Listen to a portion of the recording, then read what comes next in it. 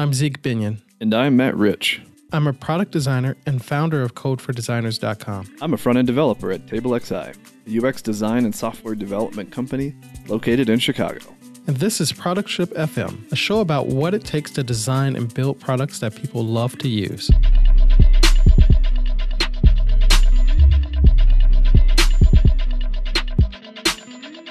So, Zeke, tell me a story about a project. Yeah, so I have a few stories about projects. Most of them don't start well. I was working on this project for a company who I won't name at all. And it was clear, like, they had an idea.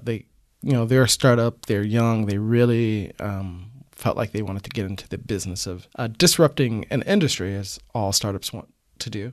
And what they hadn't realized is they hadn't really thought out much else about their product. They had an idea, but they didn't really understand their users. They didn't really understand the technology involved, because this person was fairly new to doing projects in general with technology. They didn't really even understand project management, planning. The best piece of information that they could give us was simply, here's this idea we have.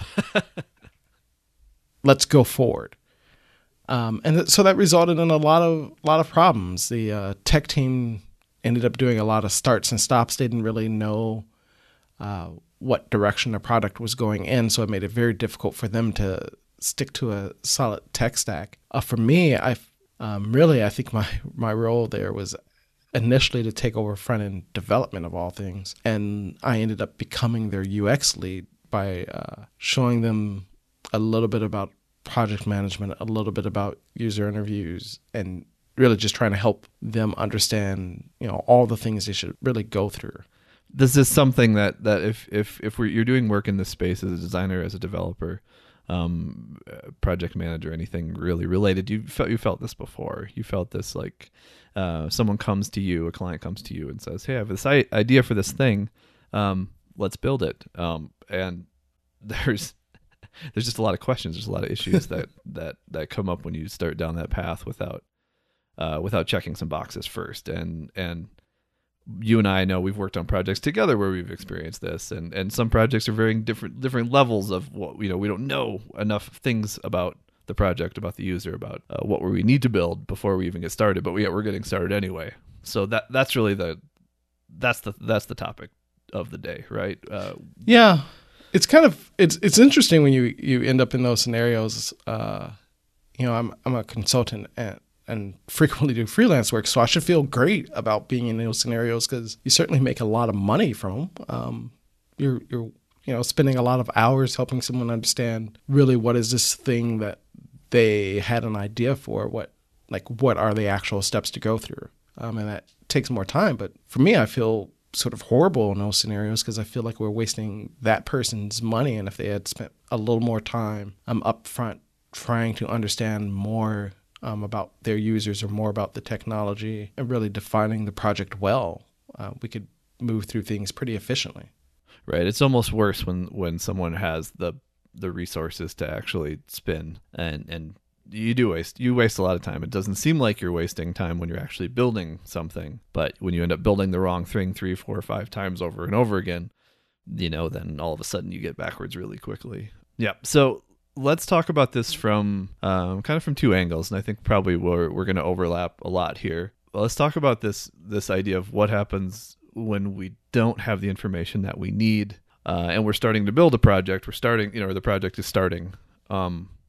What happens, from the designer's perspective, from the developer's perspective, and how do those overlap in the scenario that kind of comes up so often? Yeah, I think all those things we need. Usually the info revolves around technical limitations and sort of user needs. Business needs. But when you start to dive into them, you really see sort of how it plays out in the decisions throughout the course of the project. As a designer, I think one of the things I need to understand, it's not a surprise, I'm a user experience designer, is your users. What are the scenarios they're really in when they're using this stuff? What technical things do they have in place? Are they working from laptops? Are they working from tablets? Are they wearing big fuzzy gloves because they're working outdoors while they're using this stuff. You know? Yeah, understanding your users is, I mean, that's probably, we could talk about that probably for an hour just alone, right? Yeah. I think to put a finer point on it is that a lot of times the person that is initiating the project thinks they know their users even, but in reality, maybe they don't. I know that I've seen that play out several times where someone will come in and say, yep, this is the exact person that we're building this for. These are their problems. And then here's the solution that's going to just make their world better. And you go, okay. And, you start down the path, and then you kind of realize like, oh, actually you thought that was the problem, but that's actually like that's related to it, but that's not the core problem, so yeah. Interestingly, even though you think you have some of that information, I think it is sort of upon the project team, the designer probably a little bit more heavily to figure out really what the problem is, really what the user actually needs. Yeah, I think part of it is as a designer, a lot of times to tell people, I'm a really good method actor, and so what I mean by that is I can design almost anything, but I really need to get in the head of your user and understand what they're going through in order to make sure I'm giving them the right solution at that time. What happens when I don't hit that mark typically is in a sort of a medium scenario, if I'm only a little bit off, you see sort of mediocre adoption, right? You're not seeing the growth in your product that you want. The users aren't really gravitating towards it in the way that you hoped for or expected. You're not seeing that sort of hockey stick of growth. Right. It's not a failure, but it's kind of like you sort of have this feeling like, what? People aren't grasping this. They're not using this quite like I think they should. I know, there's that weird, like, you didn't totally miss, but you missed enough to be like a little bit like suspicious of like, what happened? Why did this not work? Yeah. It sort of feels, this is sort of a interesting example, but to me, it kind of feels like the Apple Watch. Like, it's a great product, but I don't think it's really solving a particular need for a lot of people. And so you're not seeing, the rapid, like, iPhone-like success of the thing. You can see this across the board in lots of examples, whether it's apps or industrial design things like the Apple Watch, or even some of the newer fangled tech like the those motorized segways or unicycles or hoverboards. When you're not really in that sweet spot of true need for a user, it's very hard for people to just go, this is the perfect thing for me. It's sort of like, this is good enough, and maybe I'll get it, maybe I won't. Yeah, and I think especially with newer things, and like your initial example with relating to a startup, if you're genuinely in that space, you're gonna kind of be guessing a little bit at least. Yeah. Like there's always a little bit of a gray area around who you think your user is. I think. Yeah. And you learn things as your product's out there and stuff like that, so we can't discount that. Yeah. But I think there is sort of this like Trojan horse that happens a lot. In the consulting world, at least, or freelance work probably as well, is that someone the sort of like, I know my user, I really know, I know this person is, and I have seen that happen a lot, and that's where you get in that point where we kind of, like we were talking about just a bit ago, where you sort of hit the mark, but you're not quite there. You're off a little bit, and the product is doing fine, but not like you want it to be, not like you think that there's more potential here somewhere. And that's hard. It's really hard to shake that, because it's hard to devote resources to sort of solving the problem when you feel like you're doing okay. Yeah. You didn't totally miss the mark. So it's a really weird place to be in, and I think it's a really common place that you end up in when you're talking about who the users are for a project. And that's actually honestly I'm trying to think if is that a better scenario, do you think, where someone has this perception of who their users are and at least are sort of on the mark, or coming in with no idea really, and trying to move forward without that knowledge? Oh, it's tough, right? You sort of, on the face of it, you could say someone who doesn't have any knowledge about their users is a person who's willing to learn and probably is going to learn new things and learn the right things. But also, you kind of need someone in a decision-making position on a project who, has some understanding of where they want the product to go, what is right for their particular market, because that's also going to help you make some decisions faster. So I think certainly best is they completely understand their users. I think the most important thing there is to have a stakeholder who understands and wants to continuously learn from their users, regardless of how much information they know already. Because I think it's that stubbornness that you run up against, where a stakeholder says, I know my users and I'm not interested in learning more. That's where I think you get into danger. Yep, agreed, 100%. So here's the question then: how do you get yourself out of that situation? I think that's a fairly common one to be in, where a stakeholder does think that they know their users very well, and they probably do, but there's likely a lot of nuance and some things there that they just straight up don't know about their users, and are not willing to spend the time and energy and resources to dig up that information. So I've experienced some strategies I think that have been pretty successful in the past. Have you come upon any sort of strategies for getting that information from those types of stakeholders, from those types of clients? Yeah, I think to making some of your design process non-optional. And so what I mean by that is I ran into a lot of scenarios where the stakeholder isn't willing to commit to predefined set of user interviews. Let's interview a bunch of users up front. I don't think that's unheard of for a client to go, no, I don't want to spend the money interviewing all of these users. So what I end up doing sometimes is just getting them to commit to, well, sure, we can figure out how to do this later, but the thing we really need to commit to is, putting things in that we've designed in front of those users and then getting them to react to it. A lot of times I sort of use that as my Trojan horse. It's sort of, like a usability test mixed with a customer interview.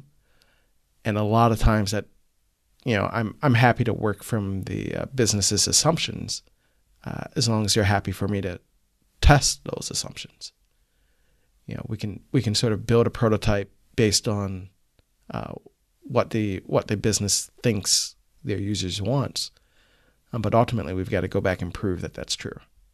Yeah, you need to get buy-in from the stakeholder that this is a valid thing that we need to go down. And I think what you're talking about might hit the mark for some stakeholders, maybe not others. I think I've sort of seen we've tried to bring more stakeholders into the really early stages of projects more often.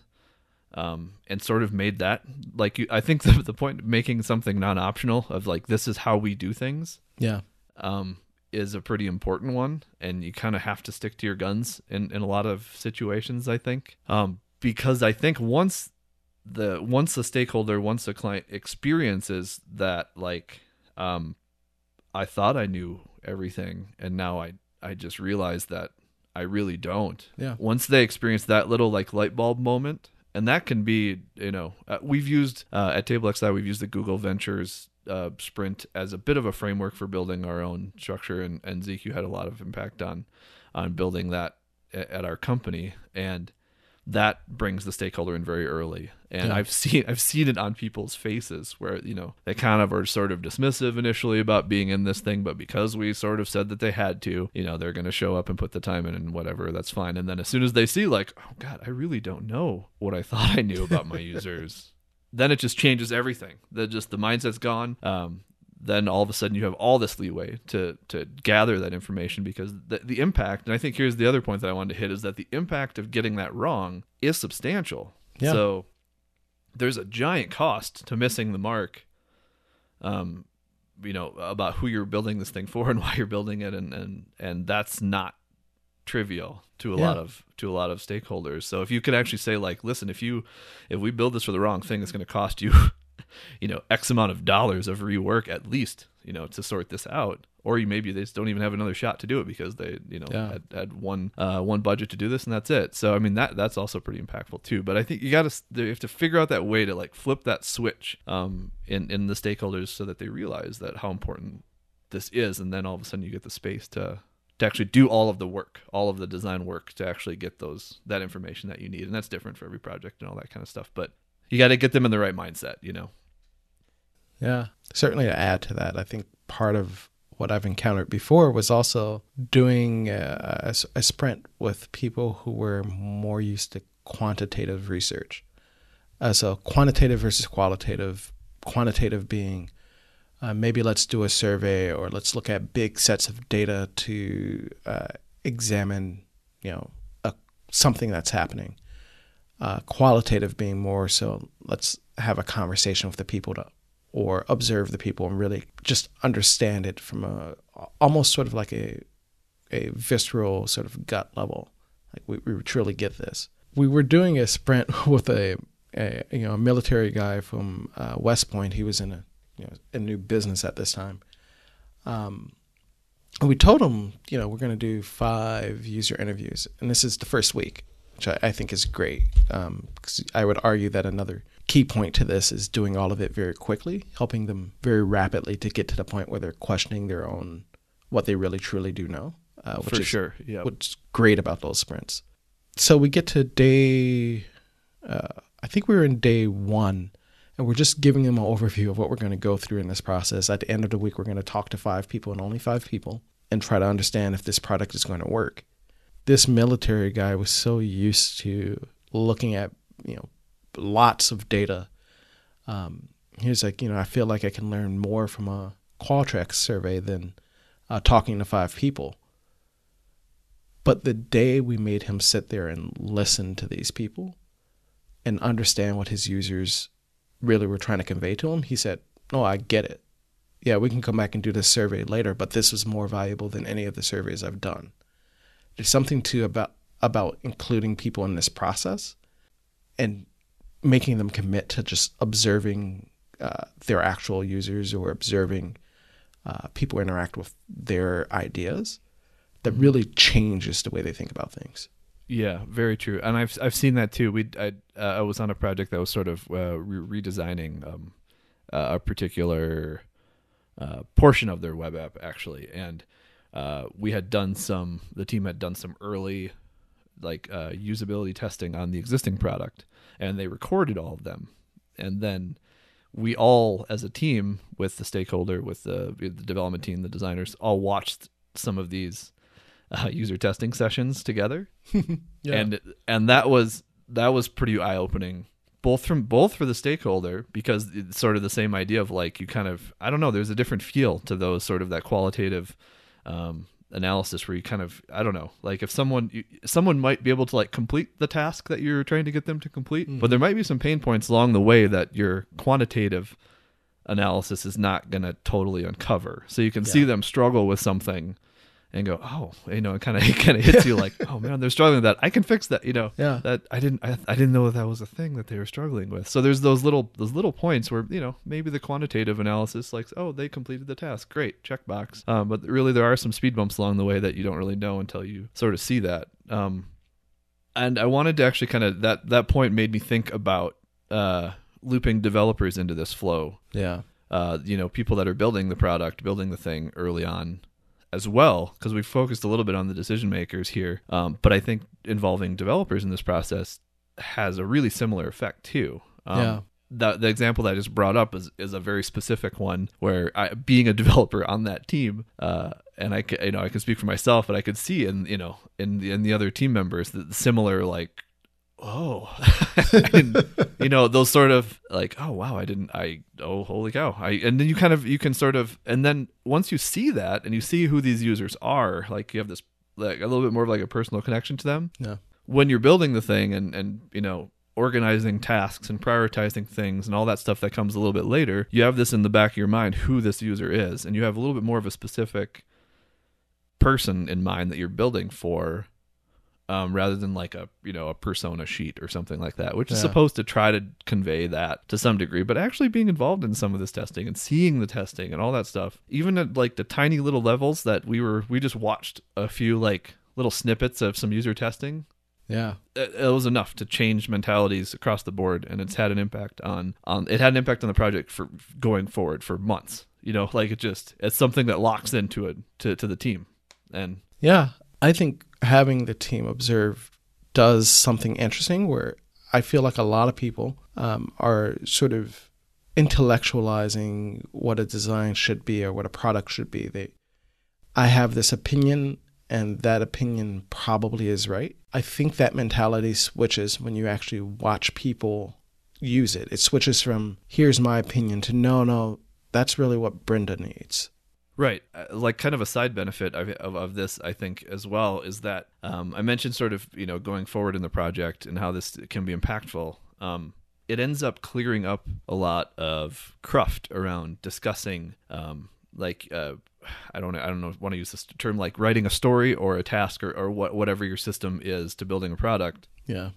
You'll have this chunk of work that you're going to build this feature. And what happens a lot of times, at least when you don't have this information or when some of this information is hazy, you end up in these scenarios where a developer will pick up this task and say, read the requirements or whatever as part of it. It's like, that doesn't really, I don't think that makes total sense to me. That's not how this gets used exactly. I'm going to make my own little adjustment. Or you end up in this, all of a sudden, a thing that you discussed, a month ago comes up in the queue, and then you're in this new debate about this thing, and you end up wasting a bunch of time trying to sort out how this is actually going to work, what this user really wants to do. Is that right? Is it not right anymore? What we know, different stuff. Like all of a sudden you've spent like days trying to sort out this feature, and then on the flip side, then when you have this information backing it that we're talking about, including that as part of the task or the story, adds this like really interesting context around it. So then when you're reading the story as a developer picking up this task or story to work on, I can say like, that seems a little bit weird. Oh, okay, this was tested. Here's the business context. Here's like, including that extra information about why we're doing this and what we've learned and things like that. It sort of just removes it. You just sort of go like, oh, okay, I guess this is vetted. What I thought was a little bit off. So cool. Let's do it. This makes sense. Like, boom. I mean, and that simple interaction there, and it might be a little chat between other team members or something, but essentially you've made that building part so much more efficient, and that really starts to multiply as you're doing this over and over again. When your team is trusting the information that is being presented to them rather than trying to figure it out as they're building it. Oh god, I mean, just orders of magnitude more efficient. Yeah, and you can just cruise, and everybody's on the same page, and there's no like. I mean, sometimes you'd end up in a place where it's like, I don't think this is right. Well, I do. Well, I don't know. Forget it. I guess we'll just do it this way. And you end up with these like kind of tensions in the team that you don't need to deal with. But when it's all based by this information, all that's gone. You just cruise right through them. And at least it might not be perfect, but at least there's like, we're coming from a common place of understanding. And I think that's maybe the big point. I think so. I'd add to that though, that it doesn't just make you efficient. Looping in developers into this understanding of the users also a lot of times generates ideas that you might not have thought about as a designer, because you're working with people who are they're in the technology. Maybe you're creating a 3-step process because you think that's the right thing for onboarding, and you need to make this smaller. Well, a developer might understand ways they can either obtain more information without the user like inputting it, or just come up with a totally different idea for solving this thing that is still pretty valid because they understand what the user really needs. For sure.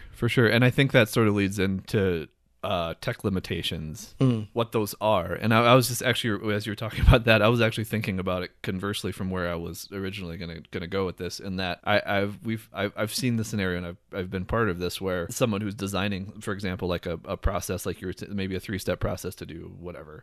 Maybe they're designing it in that way because they're assuming that there is some sort of tech limitation that's going to make it more difficult to actually build, when in reality the opposite may or may not be true. Yeah. So like maybe the thing that they really want to put in front of their users turns out to be the easier thing, though maybe it doesn't seem like it. Yeah. I think that happens quite a bit. So there's another key point there in having designers, developers working together as early and as often as possible, because then you uncover those things just left and right. Like, here I'm going to design it like this because I'm pretty sure it's more difficult to do it the other way. Oh no, it's super easy to do it the other way. Let's just do that. That makes everybody happy. Perfect. There you go. We just solved the problem in 15 seconds versus, building the wrong thing that was more difficult in the end. So, so that I think that understanding your tech limits is a really important thing, and that's a giant landmine. Yeah. For multiple reasons. It's interesting. I get put into this position a lot because I'm both a technologist and a designer. I often get the sort of weirder projects, the ones where it's like, oh, we have a really complicated tech stack. We also have a complicated process. Oh, I don't think I can actually legally talk about that one. But I get these things where it's sort of like one or two people in a giant corporation may actually use this thing, and there's only 3 giant corporations in the world that do this. It's a very specific problem. Yeah, they're very specific problems. They have very specific tech issues. That's sort of my niche at this moment. What you find a lot in these projects, though, is that no one's had a real discussion about the tech involved. For example, maybe you're collecting machine faults for companies the size of like John Deere or Caterpillar or something like that. So what I mean by machine faults is, imagine you have a robot that's like building a car, and every now and then it just makes a mistake placing a screw. You understanding when it's going to make that mistake is really important. It might give you a clue to when is this machine going to go down. So you're looking at these faults in the thousands or millions because it's a machine just going back and forth. Having that much data is problematic to work with sometimes. And so understanding how much of this data can I display, how long is this request going to take to get the information I need. If you take it into more of a consumer facing example, maybe you're just doing something as simple as I need to connect with like Instagram or Facebook to pull out specific information or to post specific information. Like a lot of the way you connect to different APIs or to different pieces of technology in the stack might change the way you consider creating an entire flow, like an onboarding flow where someone's signing up. There's a lot of potential to get that wrong, especially if you don't really truly understand how the technology is going to interact with your app. For sure. And that's another, again, I think we're coming back to a lot of this is just getting this information that we want is involving more people in the process, because then we can uncover sort of some of these issues, limitations, whatever earlier. I think that's very true. And something else that I've seen personally is sort of a lack of understanding, total understanding on maybe like an integration with a current system or something like that. Yeah. You might hear the something along the lines of well, we can do whatever. We can handle whatever. That's my favorite. Don't let our system constrain you, sort of stuff. When you hear that should be a giant flag going, whoop, nope, we need to make sure that we're on the same page here and understand everything. Because while theoretically, yeah, that might be true, we can do whatever. The whatever might not actually fit within the budget or the resources or the timeline or whatever. So there's all sorts of, it's an equation that you're sort of fiddling around with, and then to really find the sweet spot, you need to understand all that information. You need to know all that stuff. So yeah. When you hear phrases like that is a huge indicator that you need to go digging more to make sure that you understand it. And you may end up in the exact same place where they thought you would end up, which is awesome. But I'm pretty sure you're going to end up in a place where you're like, oh, this is different than I thought it was going to be. Yeah. And then you make choices. Then as a designer, you're going to make some different choices in how you design the system. As a developer, you're going to make some tech choices as to how you build the system, and those two play together. Yeah. So, I'm thinking of a specific project that had an integration with Salesforce that actually we both worked on. And I remember we walked into the room with that understanding. It's what our client probably literally told us. We might be able to quote it word for word as, don't let our tech limit you. And I think I redesigned the sign-up process about 5 times because of that. Right, specifically because of a limitation. And when we say limitation, it's not like the point here is that it's not like it couldn't be done a different way. Based on other constraints and other issues, it had, the limit presented itself. Yeah. Does that make sense? Like, there's more to it than just like, well, we can handle anything. we can handle anything within these constraints is really the more specific, the place that you need to get to. Yeah, and specifically, we can handle anything within this amount of time. Because I think that's sort of always the big thing we're trading, at least as consultants, and certainly probably as internal teams too. It's one thing to say, hey, we can build this thing, this new sign-up process over a year versus over 2 weeks. Right.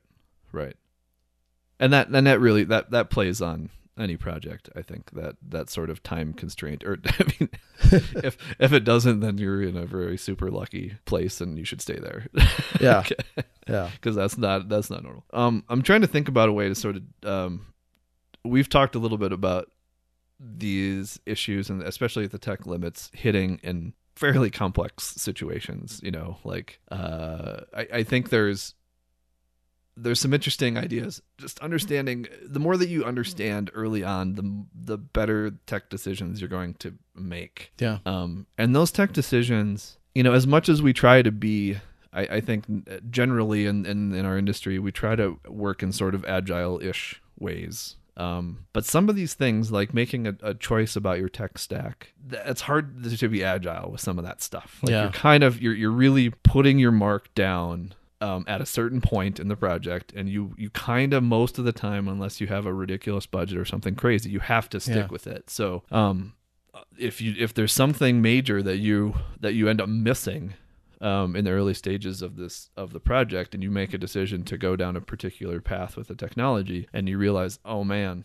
we really shouldn't have chosen this thing to build this on because of this weird situation that popped up that we didn't know about, but now we do. But we're 2 months into building this thing or whatever, we can't scrap it all because of that. I mean, so then that just creates a domino effect of all of the other things that we have to change. We have to adjust a flow, or we have to literally change what this thing is going to target for, or we have to expand the budget a bunch because we need to refactor this. So yeah, I guess the larger point is dig into that stuff and really try to think about absolutely anything that could impact the decision that you're making. And another flag to be cautious of that I've seen too is when a stakeholder or client will come in with a particular technology stack similar or something in mind, kind of as prescriptive, like I want to hire you to build me a React app. Yeah. Okay, that may be the right choice, but it may also be like a very wrong choice for reasons that you may have to prove. But hearing those sorts of things, those prescriptive things coming from someone, even if they think they know the domain, like we've talked about with the users, they think they know what exactly that is needed.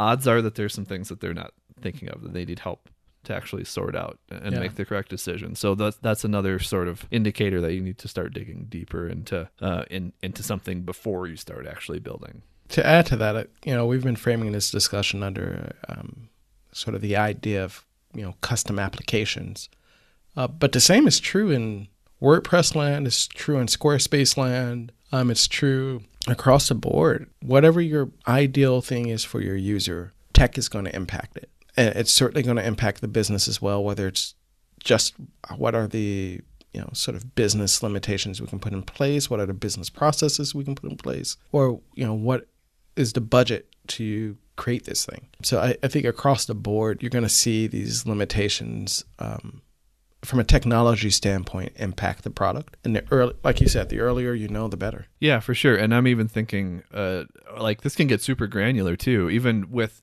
choices that you're making to build a particular feature. If you're using some sort of third-party widget or package or something to help you complete a particular feature or something, you have to be cautious of licensing for that thing. Is this a core, sort of proprietary thing that the application is doing and is bringing in some sort of third-party package to this flow, have some impact on the product itself and my point is that you need to be cautious about this. I think the really big decisions end up being the early ones, but it's got to be in the back of your mind sort of as you're building and designing these things throughout. It kind of keeps circling back. And actually, a lot of these things that we've talked about end up in that sort of same bucket of you sort of always need to have in the back of your mind. You need to think about these things as the project is going forward. And it's sort of I think products often suffer from sort of this death by paper cut thing. If you take the analogy to a restaurant. There's very few restaurants where you'll say one particular thing made this experience terrible. It's always, here's a bunch of little things that eventually added up and I just don't want to go back.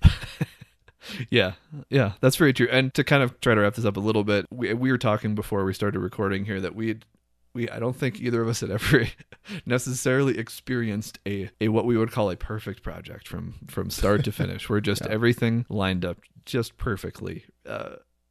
Really, I think the lesson with what we're talking about here is there are things that you can sort of cut off at the pass. You can get ahead of some of these things, and the more of the things, more of this information you can get in your hands earlier on, the more of the stuff you can, get in front of your team early on.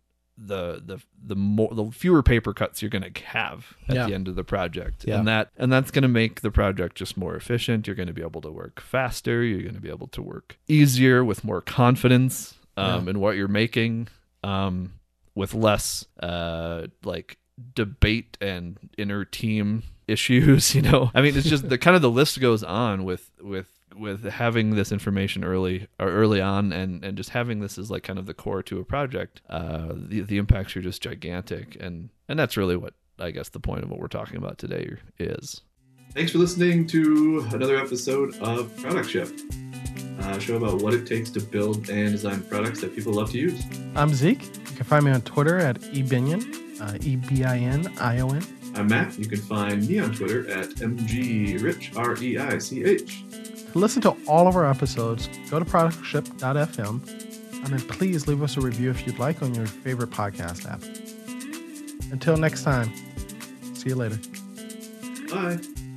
Bonne journée. Adios. If I had a good Italian accent, I'd do arrivederci.